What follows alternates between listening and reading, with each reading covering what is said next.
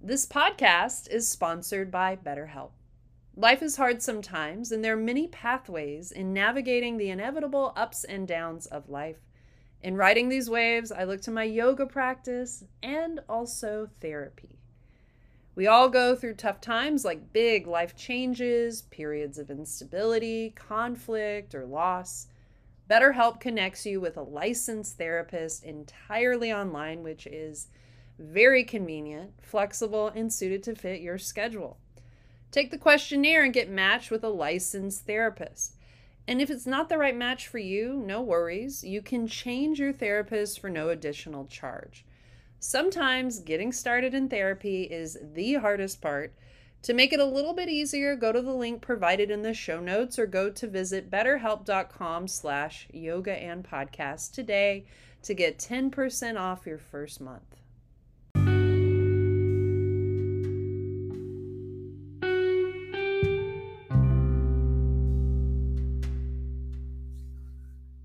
Welcome to the Yoga and Podcast. I'm your host, Ashley, a yoga teacher and embodiment teacher, living, teaching, and learning every day in beautiful Austin, Texas. And I'm curious about all things yoga and lately I've been interested in the people in the yoga community who are contributing to the world in creative and innovative ways. Today, we will explore the subject of yoga and the shadow. I'm especially excited about this episode because I'll be interviewing friend of the show, an incredible human, Gioconda Parker.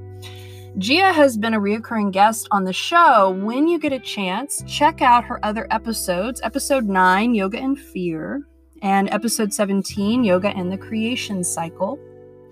In this episode, Gia will touch on the intersection of the shadow and spiritual bypassing, and I found this to be quite an interesting conversation.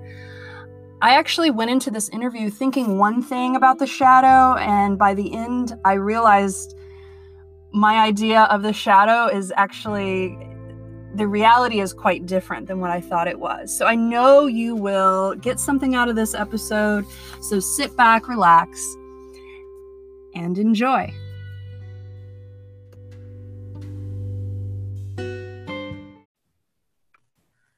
All right, please welcome to the show, wonderful human being, amazing yoga teacher, and transpersonal psychologist, Gioconda Parker. How are you today? I am doing so well. I'm excited to be here with you again and have another interesting conversation. Yes, and we were talking about what the conversation might be, and I'm really intrigued. We decided on the shadow self, yoga and the shadow, which is quite an interesting topic. Would you like to tell the listeners a little more about you and your background in yoga and your work, your studies? Sure. So I've been teaching yoga for over 20 years now, which is really kind of hard to believe. It feels like it's my whole life, and then it also just feels like it's gone so quickly. So when I first started practicing yoga, I came to yoga for sort of healing and to try and find some better, clear direction in my life. And, and then over the course of years, that's continued to be true for me on some level. And, a lot of things have shifted, changed, and evolved too. So about 10 years ago, I got really interested in so it's transpersonal psychology, which is a field that some people are familiar with and some people are not. But transpersonal psychology is a field of study that says that our spiritual well-being is part of our total well-being, but it's not exclusively important, that also our integrated humanity is important. So being healthy psychologically, healthy spiritually, and then residing in that unique interface between our spiritual path and our human journey, and that they are not separate, but they inform each other. And so transpersonal psychology to me is fascinating for that reason. It's like, how do we navigate just this beautifully complicated situation of human life on earth. And then it also takes into account altered states of consciousness, whereas Western psychology might call what happens to someone a psychotic break. From a transpersonal perspective, we might look at it as a dark night of the soul moment. And see that in that darkness also lies the potential for great shift, transformation, and change, and new doors of possibility being open. And so speaking out, and other altered states are like taken into account. So plant medicine is considered to be, another door of possibility, and has been used by ancient traditions for centuries in order to open our aperture for more of a greater perspective on things. And then, of course, trance state has been sought after and induced by so many different world religions and traditions. So transpersonal psychology accepts all those points of view as valid possibilities and valid possible paths, and at the same time looks to ground them in a way that we don't get lost. Oh, wow. Where does religion, if at all, come into play in that? Because there's spirituality and there's religion, and then there's transpersonal psychology. I guess you have to study all the religions in order to understand spirituality. So this is a pregnant question. So I'm going to take a little time in delivering my answer, as it were. All right. But I will say that for my operating understanding is that spirituality can be part of someone's religious practice, or it can be practiced on its own without being in the structure of religion. And also people can be practicing religion without having a spiritual experience of their own or a spiritual practice of their own. So there's the full wide range of that. What we do see when we look at most of the religions that are still practiced today by, large populations, is we see an enlightened being or a luminary who had an experience, shared it with a group of people directly, and then that group of people disseminated the teachings that continued to be disseminated, that then got organized and became a religion. And so that original spark of connection with the divine, which is, to me, like, that's what I define as a spiritual practice. A spiritual practice is whatever we do to connect with, and people have issues with some of these words, but to connect with God, goddess, the universe. It's very interesting. I was having a conversation with a friend last week where she was like, when did we replace the word God with the universe in the yoga world? I was like, dang, that's a great question. And as we continued our conversation, we both sort of landed on remembering that trend starting right around the time that the movie The Secret came out. And right. And that would be maybe one of those moments where we would really see the blending of New Age with yoga. And then in yoga, it's like we're always talking about the universe, but really, aren't we? I mean, isn't that another word to try to explain this essential something greater that we're all trying to connect with? So, and I have a natural interest in this. So my father was a missionary. I was born in the mission field, and I grew up in Puerto Rico and St. Lucia, and then even domestically, we moved around. My parents went back into the mission field, and they're still very avid, very conservative Christian tradition.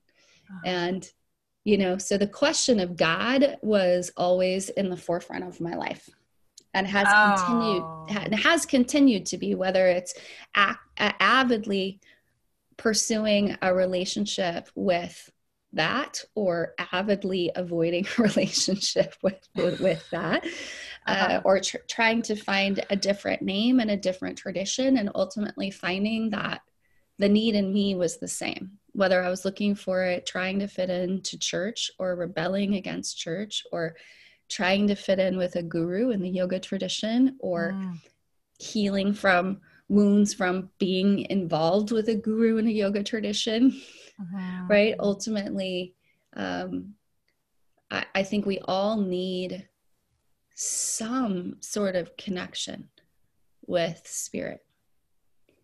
We have to find it somehow, some way. I think yoga is where a lot of people find it, and they find it through the embodied experience and through breath and through just sort of clearing the things that make us forget that we're born connected to that. So as that clears, then we can come back to it.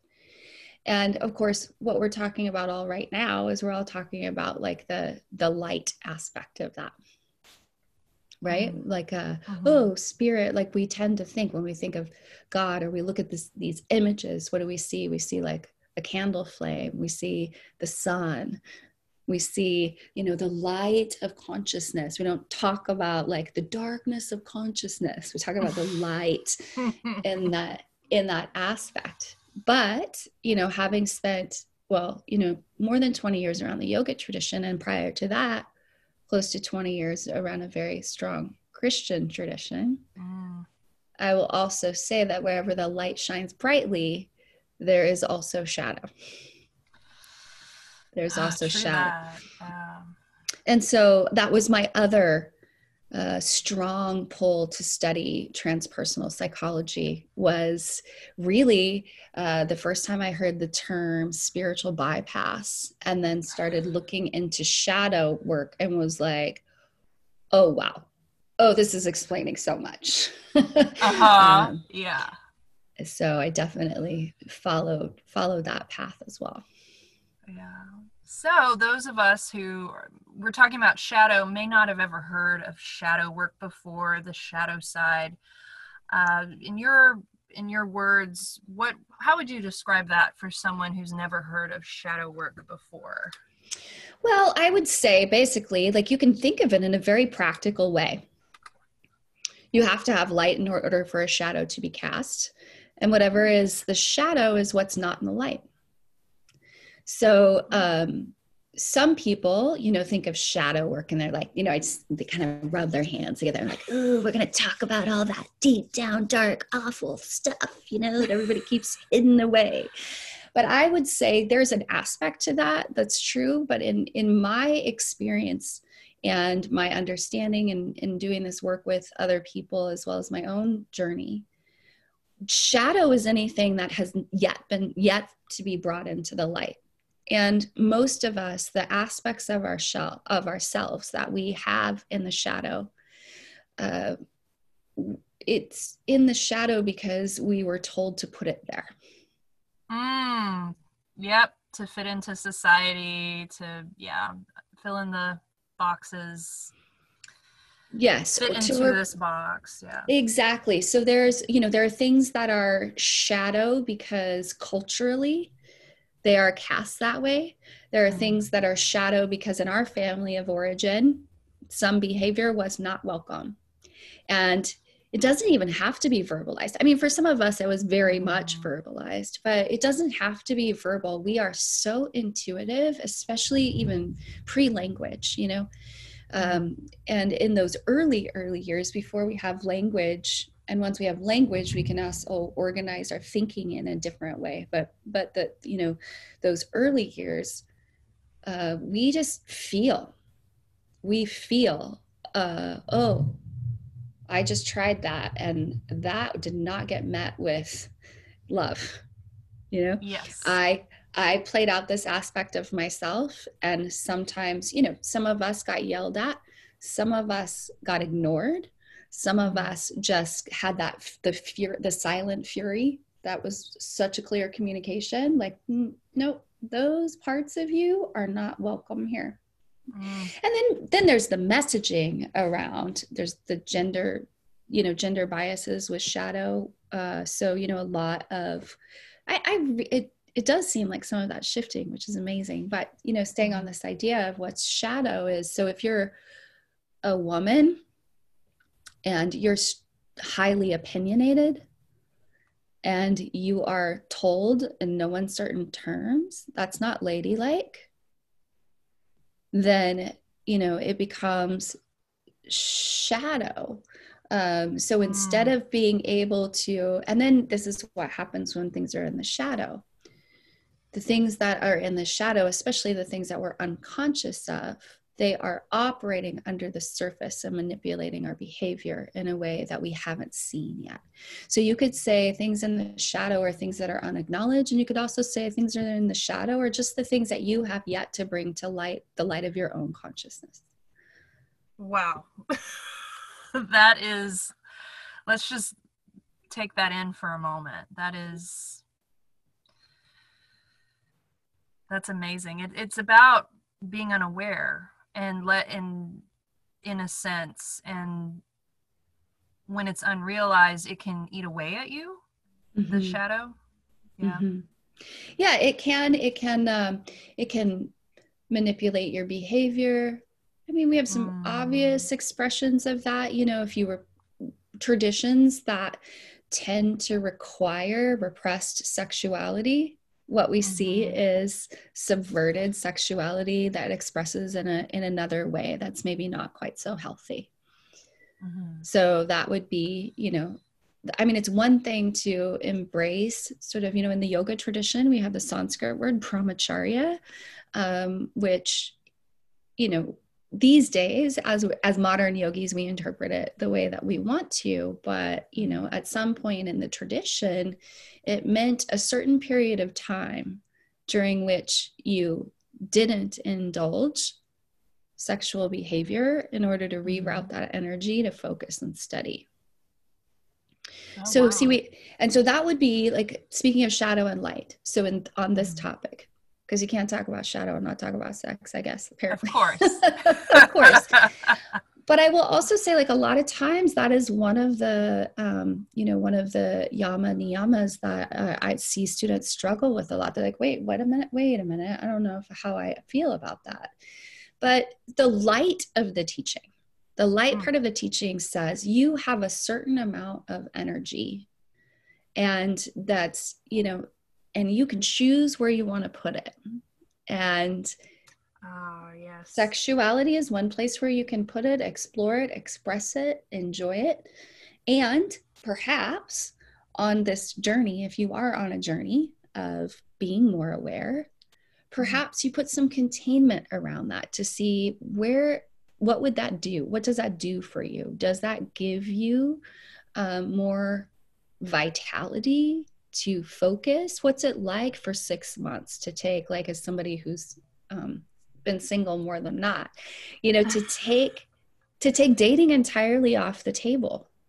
And like, how much psychic space is freed up for me to then put my attention somewhere else? So that's the light aspect of the teaching. Now, the shadow aspect of the teaching is when you're doing the letter of the law, but not the essence of it. So the shadow of it is to put these constraints on ourselves in a way that we lose sight of what the light aspect of the teaching is, and then it is shadow. And it could be also, this is where shadow and spiritual bypass become like comrades. So, Okay. right? Because I can embrace that light teaching as a practice for me on occasion, or I can be somebody who is working through a heartache or heartbreak, And I don't really want to do that, because we don't always want to do the hard stuff. So sometimes, No. some aspect of me may not want to do that. Well, then it becomes convenient and an expression of spiritual bypass to then say, well, actually, I am not engaging in that area of life anymore because I am now dedicated to my yoga practice. And now all of a sudden, I have this really great excuse for avoiding a level of deeper work, emotional work that could happen for me. But instead, now I have a light teaching that I can then use to avoid my real work. And then what happens, right, is then I start being that judgy person who's like, well, I mean, if you were really embracing yoga, you wouldn't be dating either. I mean, that's really kind of a Shaming low, other people. yeah, because there's unresolved stuff underneath, and then I've put this practice on top as like a lid or a container. And whenever we do that, and that's what where Carl Jung says, like, until you make the unconscious conscious, it will rule your life and you will call it fate. Wow. So good. It's so good, and it's like the depth of that to say, like, okay, so shadow work is to consciously admit, like, there is stuff going on under the surface that I don't know, but it is causing me to react or act out in ways that I don't understand. And for me, to me, that's always I always know there's some shadow work to be done when I'm having an inordinate response to an everyday interaction or an everyday experience, or like a small thing that somebody said or did that I just cannot stop being angry about, judgmental about, upset by. Like, it's whenever the reaction is inordinate, then I know there's something here for me, right? So shadow can express as repression, and shadow can also express as projection. So for instance, if I'm told, here's a great example. I see this a lot. I've been through this. I've been through this myself personally too.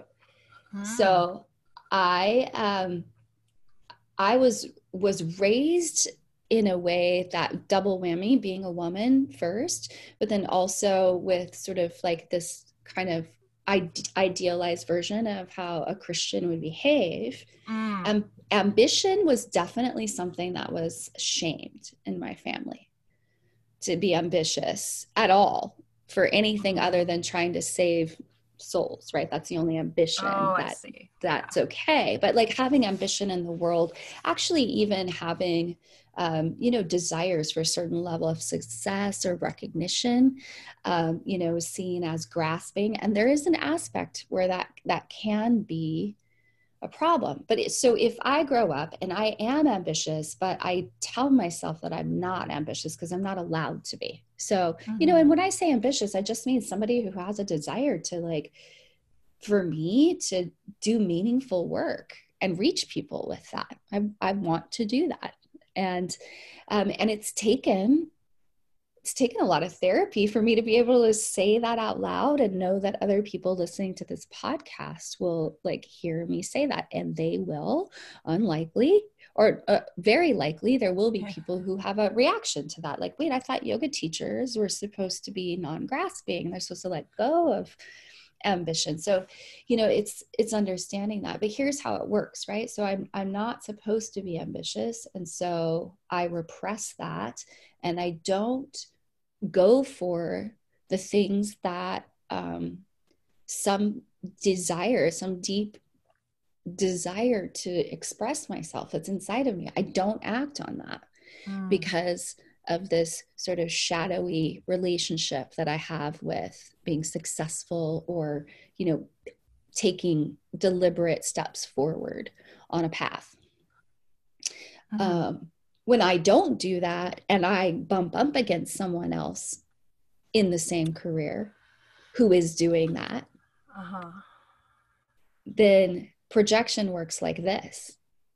Who does she think she is to be able to do that? Oh, yeah. Right? So, what I'm projecting is Mm-hmm. my own unsatisfied desires. And I'm projecting the judgment that I have about myself onto Mm-hmm. that other person. Mm. So that's how projection can be linked to the things that I have a shadowy relationship with. When I see someone expressing, and this is sometimes called bright shadow work. If I'm willing to look at myself and go, why am I so bothered by that person just doing what they want to do? And if I can get really honest about it and say, well, because I want to do that, but I didn't do it and they did it. And now I'm upset about that. And then, and from there, I can like dig another layer deeper and maybe liberate, that quality of my personality that I was born with that somebody told me to put in a closet and lock away. And so to me, like there is value in doing shadow work just so that we can see it when we're like, oh, yeah, I'm feeling that way because of my stuff, not because of your actions. But the bright Mm-hmm. side of that is that I can genuinely, if I go through that process, I can genuinely be grateful for that. Thank you for crossing my path and showing me these things about myself that I wasn't letting myself express. That's beautiful. Yeah. It I was a always big deal. think of I always think of that when you're giving me that example. I always thought of jealousy. So before we hit record, I have a little list of like all my all my shadows, and Yeah. jealousy was a big one. And jealousy was something that when I was in my 20s, that was a big problem. And what I finally took away from it is the silver lining of jealousy is it shows you what you want. And so for instance, I did a lot of yin yoga at the time, and that helped me process my jealous feelings. and Yes, uh, absolutely. and I'd slow down enough to, oh, my gut hurts because I'm mad because someone else has something I want, and so when you gave that example, it made me think of all the times I've been jealous in my life, but how it's informed what I want, and instead of just staying jealous, doing something about it, processing it, acknowledging it is my stuff. I mean, this took years. It didn't just happen Mm-hmm. overnight. But then understanding that I feel this way because it's what I want, and I can create that as long as I'm in touch with the feelings of it, and I can somewhat manifest it. I mean, basic stuff is what I would get jealous about sometimes. So I could, make that happen somewhat easily for myself. Yeah, and I think most of us, I mean, I think everyone I know who's self-reflective and able to be really honest um, would Mm, would admit that jealousy is part of the human journey. And some people are more prone to that than others, yeah. like I think we all experience probably most of what is deemed to be like shadowy, like sort of emotions or shadowy sort of patterns. And we also probably all have like the big defaults that Mm, may be linked to the link to our personality type or linked to sort of, since it's a yoga and podcast, in Ayurveda, people have different elements that are more prominent. And so I think mm, the more fiery you are, the more likely you are to experience more like the ambitious jealousy paradigm, and maybe if you're a little mm-hmm, more earthy, you're more likely to experience the possessive um, you know, holding on to things paradigm. And, mm-hmm. I don't know, the air people, I don't know what they struggle with. They don't seem to Yeah. struggle as much. I mean, no, like anxiety, maybe more of that, like fear of losing things. Yeah, or maybe self-sabotaging because of the worry. Maybe that's there. Yeah. I mean, and that's just generalizations, but Mm-hmm. the other thing about shadow work, it occurs to me as we're talking about this, is that the only way that we can really do this work is to start from a place of witness consciousness and compassion. Mm. I'm not going to be able to acknowledge that I have a behavior that I've been taught was shameful if I can't separate behavior from who I am. Mm. You know? Yes. Yes. So, like you were saying, I heard this in what you were sharing about jealousy, where, like, if you're consumed by the experience of it, you can't learn anything from it. It just makes you suffer. Makes you miserable. Mm. But once you can contain it and say, oh, interesting, it's like you can hold it out in front of yourself instead of having it be the all consuming experience. But if you can hold it out in front, then you can be like, oh, objectively what I'm experiencing is jealousy. And now I know, given the insights that you're able to gain through that wiser witness self, can look Mm-hmm. and say, oh, there's some information in here for me. What do I really want that I haven't let myself want yet? Mm. Yeah. So, that's the other thing about shadow work. Just even in engaging it in this way of saying, I'm about to sit down and do some shadow work. That's a very different context than to say, I'm about to sit down and list all the things about me that are terrible. I'm about to sit down and write about what a terrible human being I am. Well, I'm glad you're saying this because when you Google how to do shadow work, it's Google, a million things come up, 7 ways to do your shadow work. And I've looked at articles, some of them say that, like, this is your negative side. Write down, I mean, more or less words, write down all the things. Well, that's not accurate.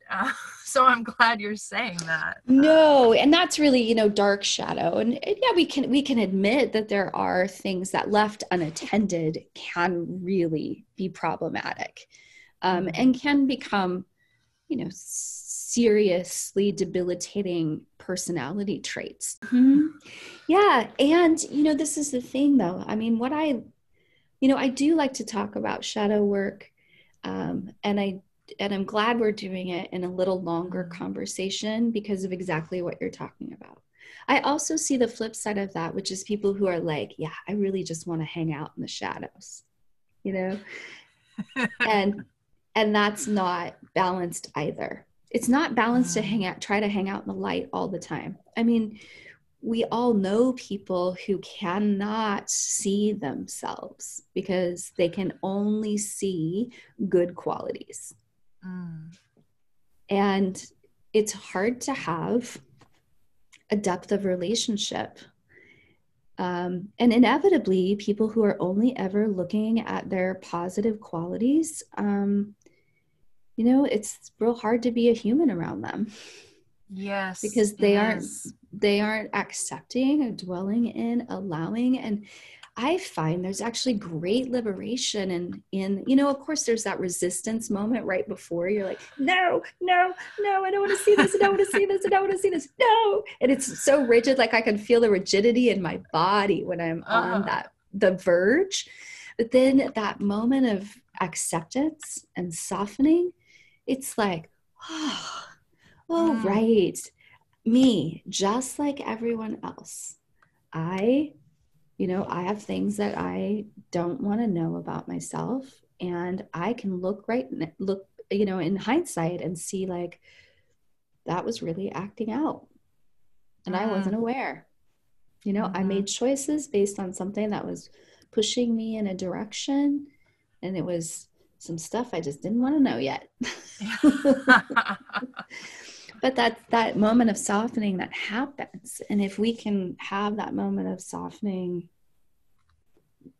amongst in our communities of saying, it's hard, it's tricky to be in a community that has these light teachings, right? Like cultivate kindness, cultivate compassion, cultivate this, cultivate that. I mean, as long as we all get it, like I'm cultivating compassion, which means I'm going to have to see the places where I'm not compassionate. Rather than, okay, let's all try to be really compassionate and then be really mean and judgy if someone acts out in a way that's not compassionate. Or a way I perceive to be not, you know? Mm-hmm.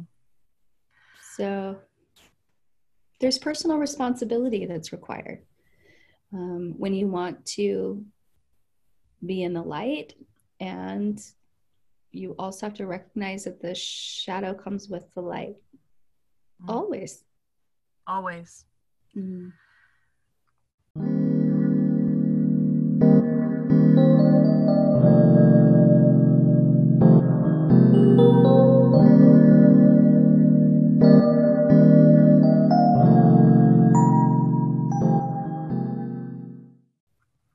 Well, I think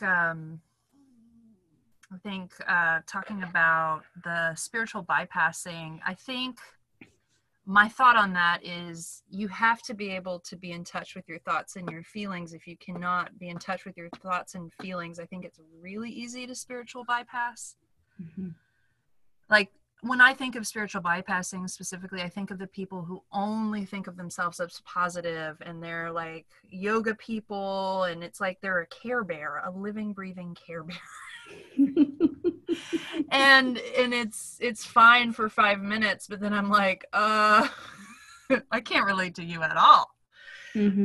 But that's been my experience, like encountering that. When I think of it, it's like almost too positive, but like there's like an imbalance, and there's nothing wrong with being positive, but give me a break, people. Right. Well, I love the model of the chakras, and that may be, like just really overview with that. By the way, chakras are found in almost every mystical tradition. So 7 energy centers of the body are referred to in the Bible. Kabbalah has 13. Egyptian tradition has 8. Yoga has 7. So there's so many different ways to look at and interact with that. But often, we have this grouping that says we have the upper chakras and the lower chakras. And that's not judgmental. It's just saying the lower chakras are more like, it goes with the mystical teaching, as above, so below. That what is here on earth is also mirrored in spirit. And so the lower chakras are just the chakras that relate to like everyday living, survival, all those kinds of, baseline things. And then there's the upper ones. But the truth is that some of the harder work is to balance in the lower chakras. Like that's sort of often for many of us kind of like it's life work of unwinding these like patterns that interfere, or like what are our survival tactics, and can we recognize when they're triggered and transcend them through higher consciousness. But what can happen on the spiritual bypass is, like, for instance, somebody who's just never been very good at like having a job or paying their bills, and then they encounter kind of an unbalanced spiritual community, and then they're like, I renounce my worldly possessions, and I don't need to pay rent. I can just live out of my car and chant mantras all day. And then eventually, then what happens is, like, now they're in a position that someone else is going to have to take care of them.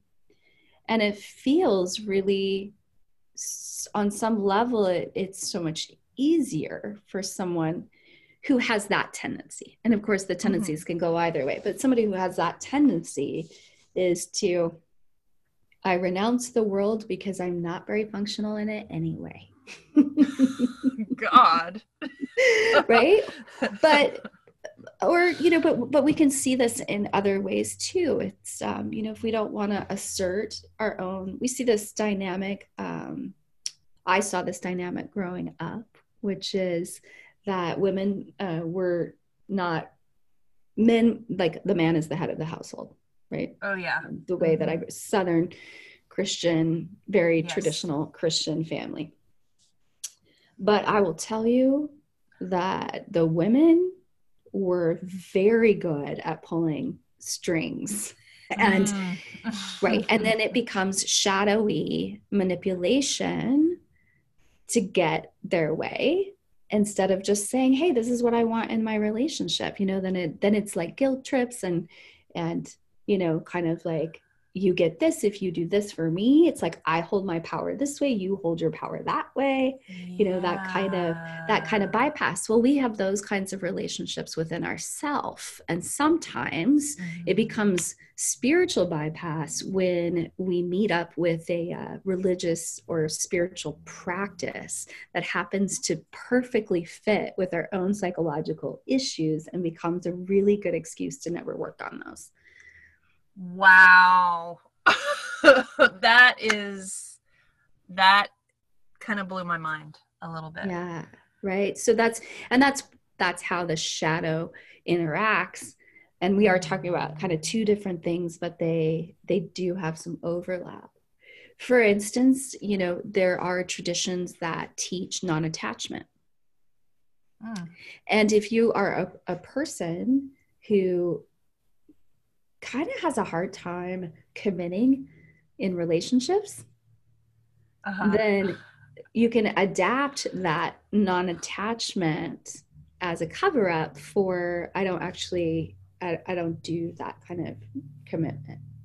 Mm. So, Mhm. that would be another example of like the spiritual bypass to um, doing the hard work that it takes to continue to show up long term in a relationship. And whether you're talking about romantic relationships or friendships, but it's like to understand that teaching of non-attachment is not meant as the opportunity to avoid emotion, but rather the true practice of non-attachment says, I'm going to stop trying to get you to do the things that I need you to do to make me feel okay.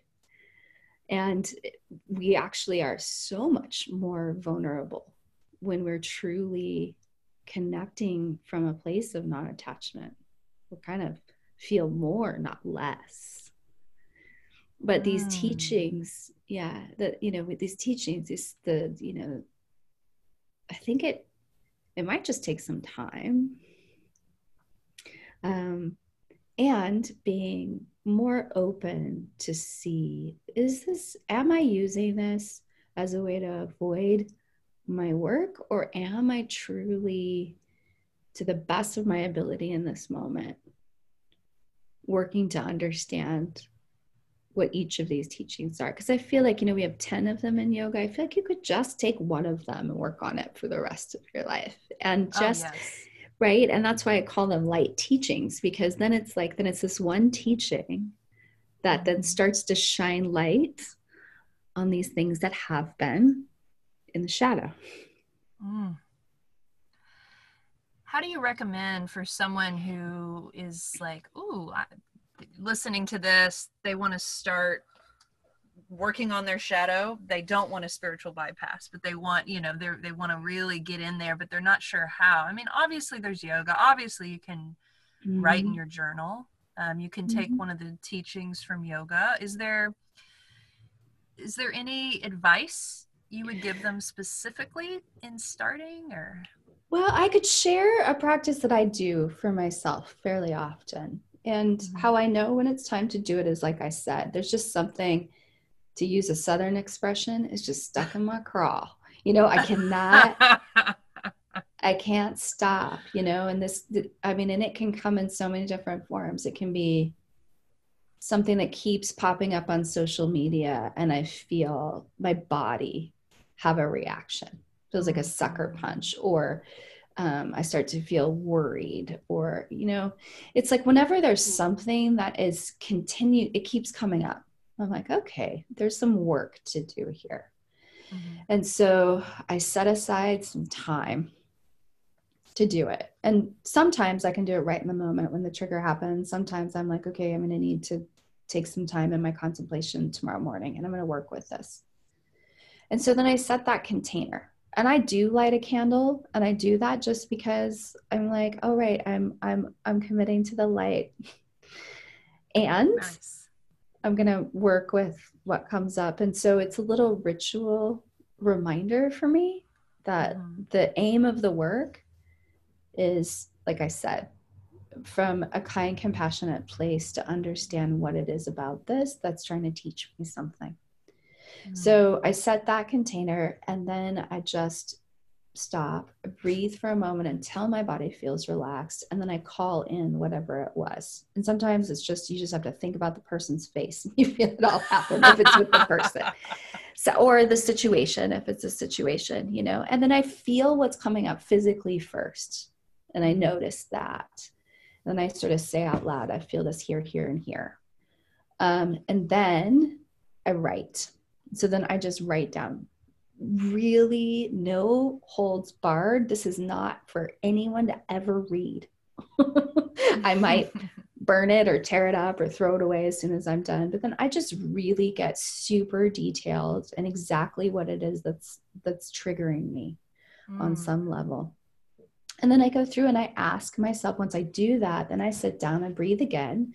And then I say, okay, now it's on a piece of paper. So as a fair witness to myself, can I read that? I read the piece of paper, and then I ask myself the questions first. Is this projection? No.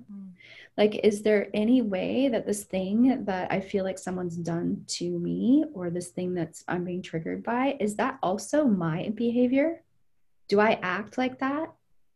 And sometimes the answer is yes. And that's a hard moment to be like, I'm so bothered by how judgy that person is because I'm so judgy. Oh my God, I'm so judgy, you know?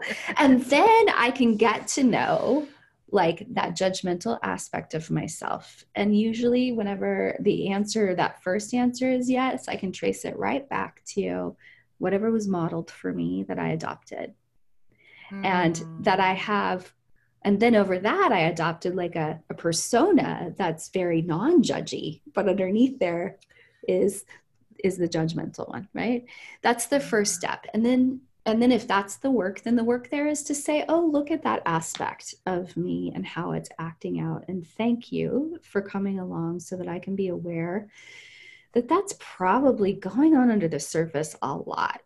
And maybe I can actually be more aware of that and recognize that if it's going on under the surface in response to other people, it's running all the time under the surface about myself. So then I can start to work with that. The next step, if the answer really is like, no, like this, I'm really not at all like that. In fact, I'm so not like that. Okay. Oh, there's a clue. Right? Which is to say, okay, but say I'm judging someone for being really bossy. And I'm like, I'm really not a bossy person. In fact, I hardly ever tell anybody what to do. And then I recognize like, oh, I'm bothered because I don't feel that I have the right to ask for what I want or to tell other people what to do. And this is the bright shadow work that says, you know what? I actually am not as laid back as I like to pretend I am. And I'm pretty clear about what I want. I just never ask for it. And so this thing is triggering me because it's time in my life for me to say, hey, bossy aspect of myself, you get to come out of the closet now. See, you get to come out of the closet now and you get to help me because guess what? I, as an adult woman, I need that part of myself back. And that's why it could have been triggering you all along, is that unrealized side of you that had to go away because society needed you to at that moment when you were young. Bingo. Yeah. Bingo. Like that's it. And so I go through, that process, those two things. And then in the end, if it doesn't feel like it's either one of those, then it really is just a moment sometimes for forgiveness. Mm. And sometimes it's actually a moment, if it's with a person and I do that whole process, then sometimes it's just a sign that like that relationship has come full circle and it's something that I'm going to need to shift or take space from. So to be clear, like we can use anything to make ourselves at fault all the time. For those of us who tend to really be always self-reflective, we have Mm-hmm. to know that every once in a while, it really isn't about us.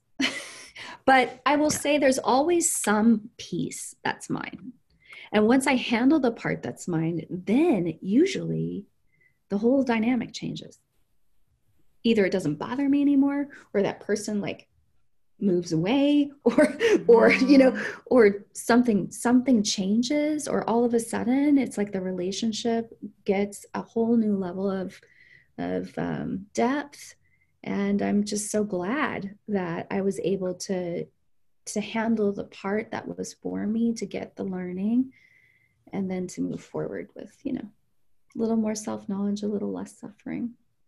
That's beautiful. So it sounds like you have to do your work and work on whatever aspect that is you in that conflict or issue, even if it's not really you, but acknowledge it, and then it'll transmute, and you actually both can move forward, I would imagine. Mm-hmm. Because when you're moving Absolutely. forward, the other person has no choice but to move forward. Like, That's right. do you find that, for me, I've found like when I'm in an uncomfortable situation and that brings up shadow stuff, and I reflect and say I do my work on that. Eventually, say it's an individual that I don't get along with, and I do my work and I figure out why that is. And then if I do my work well, or if I'm really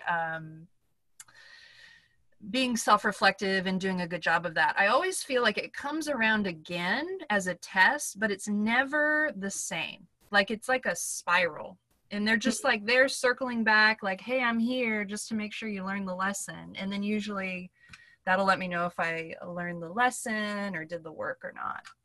I'm curious Such a if that beautiful, happens. Yeah. yeah, I was going to say that's such a beautiful insight. And the imagery, um, to me, a spiral is probably the best symbol of our journey, Mm. because we do come back around on things, but we do see it from a different perspective when we are, just staying awake as much as possible with some compassion and some kindness for ourselves and others. Like Mm-hmm. it doesn't go away. And I will say that, my first 10 years of yoga practice and spiritual practice, I was pretty sure that I was going to get that stuff managed. And I was pretty hardcore about it. Yeah. I Yeah. spent a lot of hours in meditation and contemplation and all kinds of different kinds of therapy, Uh-huh. and lots of other things. Some of those doorway experiences Mm-hmm. along the way. So, just and what has been really comforting in the process of the last 10 years since then is to recognize that nothing's gone awry if I'm back up against the same content, because that's how it works. Actually, it wasn't even one of my spiritual teachers. It was one of my writing teachers early on when I was in college. He Oh. said, you essentially, as writers, will be working with about 5 themes in your writing for the entirety of your writing career. And then he said, and he's like, as somebody who he at the time, I think he was in his 50s, said, and it seems to me that that's also true whether you're writing about it or not. that, that in life, you're essentially working with about 5 themes. And you might be working a different aspect of it, but Mm-hmm. essentially we're working with like five 5 themes. So of course, we're going to circle back on that same thing, and that, you know, the wound will heal, but will never not be there. But it's our experience and relationship to it will continue to change. And at some point we realize, like, I would not trade that difficulty in, or my, like, the whole, like, texture and uniqueness of my life wouldn't be what it is. Yes, I agree with that. Right. So the spiral, like you said, yeah, we're spiraling. Sometimes, and we don't always spiral up. Sometimes, honestly, we spiral down for a little while. It's true. Yeah. So when you mentioned judgmental, I grew up in a very judgmental household. Like I just, I mean, we could talk about careers I've had where it's just a very judgmental environment. And talking about, like, growing up the way you grew up, and then maybe you would never take that back because it's made you who you are. You know, the moment I see judgment, I feel it, I sense it within others, within myself, I'm very attuned to it now.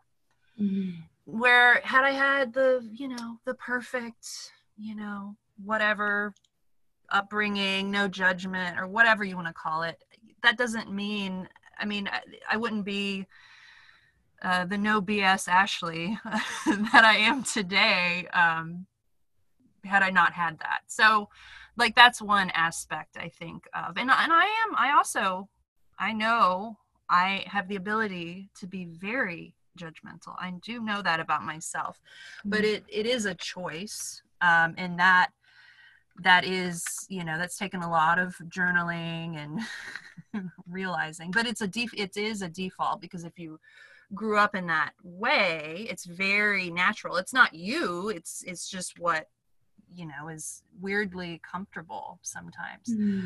So I love that you mentioned the judgment, because I mean, it's the Southern belle, you know, like I remember growing up and there was just so much gossip. Like the moment someone would turn away, you know, somebody will be gossiping about the other person. And maybe it's not just a Southern thing, but it's that bless your heart and then say something bad about the person who's like 6 feet away, or that's just how I grew up, and I just thought that was normal. And that's not good, you know. You know, I love that you said that you feel it coming up. And you know, since this is the yoga and, you know, podcast, I would say like that's the incredible thing that the yoga practice starts to give us, is like a felt experience of our thoughts. Yes. You know, and it's like, yes. When you were talking, I was like, yeah, I know how judgment feels when it comes up in my body. You know, it has a rigidity to it. Yes. Literally like a physical feeling of being rigid. And so that is also like the kind of the beauty of using the embodied approach to our psychological work, is that we don't have to be so hyper vigilant from our brains. Our body will say, ooh, that thing you're thinking does not feel good to me. That way that you're talking about someone, you know, it's like you can feel it when you're like kind of going into slippery territory, and your body's kind of like, ooh, why are we doing this? You know? So, you know, that I love that part of it, you know, that your initial talking about it, you're like, I feel it when it's happening. And that being said, I have gossiped before. I'm not acting like I'm a saint. Like, let's just be very, very clear. Yeah, chances are you might even do it again. Yeah, I'm probably going to do it at some point. before We I all, die. yeah, Yeah, I'll probably yeah. gossip again. But it was so normal and natural and ingrained in my upbringing that it's taken me a long time to shift and shift out of that. And there's something about it that it's almost like a superiority thing when it's like your lower self. It's really, the lower self is like, yeah, I'm gonna gossip, and that makes me feel like connected to this person, but it's not a real connection, and they don't trust you because you're talking about someone else in front of them. Like, so I just find that interesting. Gossip, I find gossip very interesting. And then I read something, I don't know where I read it, so I don't know if it's legit, but there's some sort of dopamine rush, or females feel like they're bonding when they gossip. And it was like, I don't know if that's we should be promoting that. Yeah. So Well, anyway. it's almost like, when addicts get together, it's more fun to indulge it together. So, perhaps Oh. some of like what you're talking about, perhaps it would be interesting to, I mean, and again, we do want to stay away from like the shame guilt aspect of this conversation, which I don't feel like you're getting into that territory at all. And I want to watch that I don't either. But it could be very interesting to see like when that starts to arise. Like, is there a reroute? Is there another thing that we could come together around other than talking about someone else, And there is a level to where, so we have the limbic brain, which is also sometimes called like the mammal brain. And the limbic brain's number one question is, am I loved? And so when we're in that, and the limbic brain is also the part of the brain that tends to be like basically like our brain's drugstore. Like, when the limbic brain gets going, then it hits these different parts of the brain that produce the chemicals. So we get used to certain chemical compounds, right? Like you were saying, like I like judgment, like I don't really like it. And yet at the same time, there's also like, I know how it feels. And then there's something about that I'm kind of used to, or maybe a little comfortable addicted to. But so the aspect of gossip, especially if we're talking about someone else and how we are better than they are, like that's actually the not being the slowest animal in the herd played out through a social context. Oh, wow. So, right? Because as mammals, not the lizard brain's a little different. That's just, am I safe? But sort of the mammalian brain is like, am I loved? Which the extrapolation of that, because if I'm not, then I won't be taken care of, and then I'll get eaten. And so there's an aspect of belonging that is like a very innate need when we're operating in the limbic brain.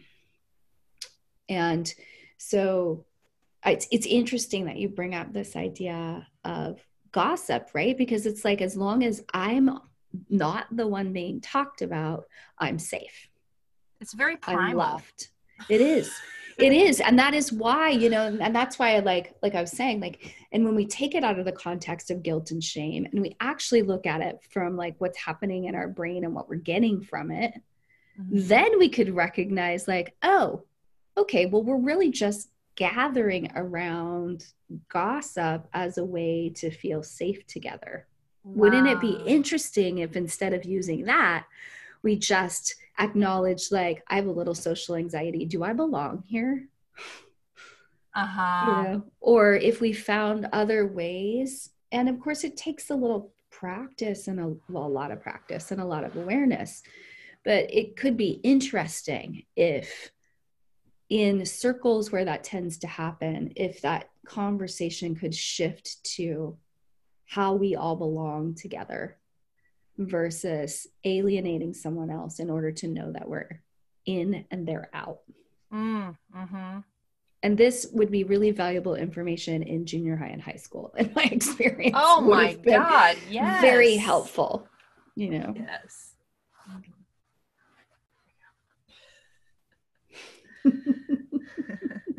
I know we're like, kind of going down the rabbit hole here, but it's always so fun to do that with you. Yeah, it is. Well, do you have any other tips for people with the shadow? I feel like you covered a lot. Well, What I would, else?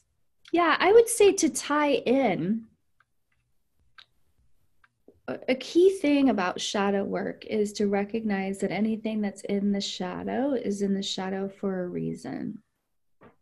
And so, and these behaviors, that, like you're saying, like these kind of habitual behaviors that feel hard to resist or deeply ingrained, if we can step out of the place of guilt and shame about them and get curious, then we might be able to start to recognize, oh, this is me being in my survival behavior. Clearly, I'm feeling socially awkward right now. And I'm going for like the easiest way to deal with that. And then we have a little more choice about it. And so looking at like shadow, really, like if you want to talk about it, it's really anything that you don't want to look at or Oh, wow. you haven't looked at yet. Mm-hmm. And as we get more context and a little more witness awareness around these things that seem like compelling behaviors or things that seem to like be like pulling on us in a way we can't figure out. Once we can put it out there, then we start to bring it into the light and we can actually work with it. And we can normalize it for each other too, so that we're not having to do it all by ourselves. Yeah, well, this has been a very interesting conversation. It didn't go where I thought it was going to go. I honestly thought it would be more about let's list the things that are negative and let's talk about that. And I do want to say one thing. I went to a shaman at once. I've been to many. And this one particular one was saying, when you're young, in order to fit into society, there's pieces of you that has to go into the earth. And then you can later, when you're an adult, and you can get a shamanic, I don't know the term, but you can get a shaman to invoke those things that you had to deny yourself that's deep inside the earth. They can come out and then back into you. And I will say, and I'm a very pessimistic person when it comes to stuff like that. Like I don't believe it until it actually happens. And I will say I did feel a difference when that happened to me. I did feel like pieces of me were coming back after that experience with the shaman. Do you feel like that is also shadow, or do you think that that's something a little bit different? I think it's absolutely it. Yeah. And how beautiful is it that we have so many healing modalities? Yes.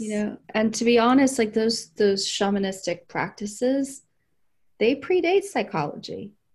And I'm gonna guess, I mean, I know that Carl Jung was an avid reader, studier, explorer of like everything that he could connect with. So I think that our sort of modern psychology, some of those modern psychology practices trace roots way back to these original traditions, indigenous traditions. And there's some deep wisdom there. There is, I would say, one other thing. You asked me about resources. Yes. There's a really great book by Lama Tsultrim, and the book is called Feeding Your Demons. Ooh. So it is a bit of like a shamanistic practice that traces its roots back in the Buddhist tradition, Tibetan Buddhist tradition. So if you want to get a book, so I gave like one just really simple, straightforward practice, but if you want to go down the rabbit hole and get a book that teaches you really how to use active imagination and something that's based in a very, very old traditional way of doing shadow work. Feeding Your Demons is a fantastic book. Cool. I'll have to check that out, and I'll put it in the show notes so people have a link to it. Awesome. And you have a bunch of cool things coming up, don't you? Don't you have a 200-hour training online? Is that what you have coming up? I do. Yeah. I have a 200-hour online yoga teacher training. And one aspect of that teacher training is spiritual psychology and the chakras. And so we do some of this work and we talk about these ingrained patterns. And there's a somatic foundation to that 200-hour training. So like we were talking about, using your yoga practice not just to move your body around, which is still a very healthy and wonderful thing to do, but in the process of that to also feel in your body and start to understand your own internal body language, how your body is speaking to you. So it's an exciting program. We've never offered it online. Obviously, we're doing that because of current circumstances. So it's a unique opportunity to study yin yoga, vinyasa yoga, restorative yoga, and then all of that in the context of the somatic experience and spiritual psychology. Wow, that sounds very healing. When is it, in June, or what date? It's June 1st to July 1st. Oh, nice. So it's the entire month with 3 Mondays off. So you'll have 3 Mondays off to sort of like walk around and be like, wow, I'm digesting a lot of content. But we'll have a lot of practices. So even though it's an online experience, it's not going to be like a head in the computer all day kind of feeling. Oh, that sounds wonderful. Well, thank you so much for being on the show again, Gia, and I'll have to have you back soon. Where can people find you online? GiocondaYoga.com, and that's GIOCONDAYOGA.com. And I'm also on social media platforms at Gioconda Yoga. All right. Well, I'll see you next time. Thank you, Ashley. Thank you.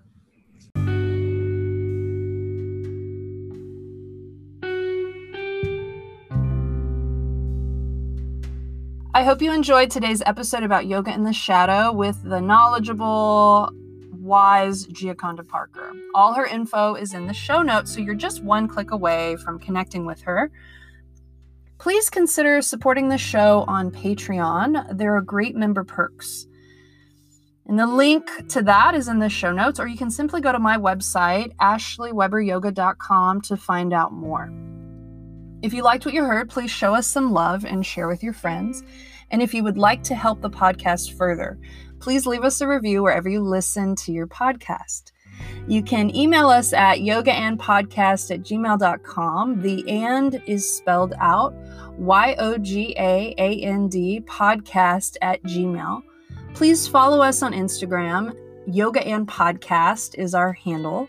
And let us know if you have any specific topics for the show. We now have merch such as coffee mugs, tote bags, t-shirts, and more. And you can look into that on my website, ashleyweberyoga.com/podcast. See you next week.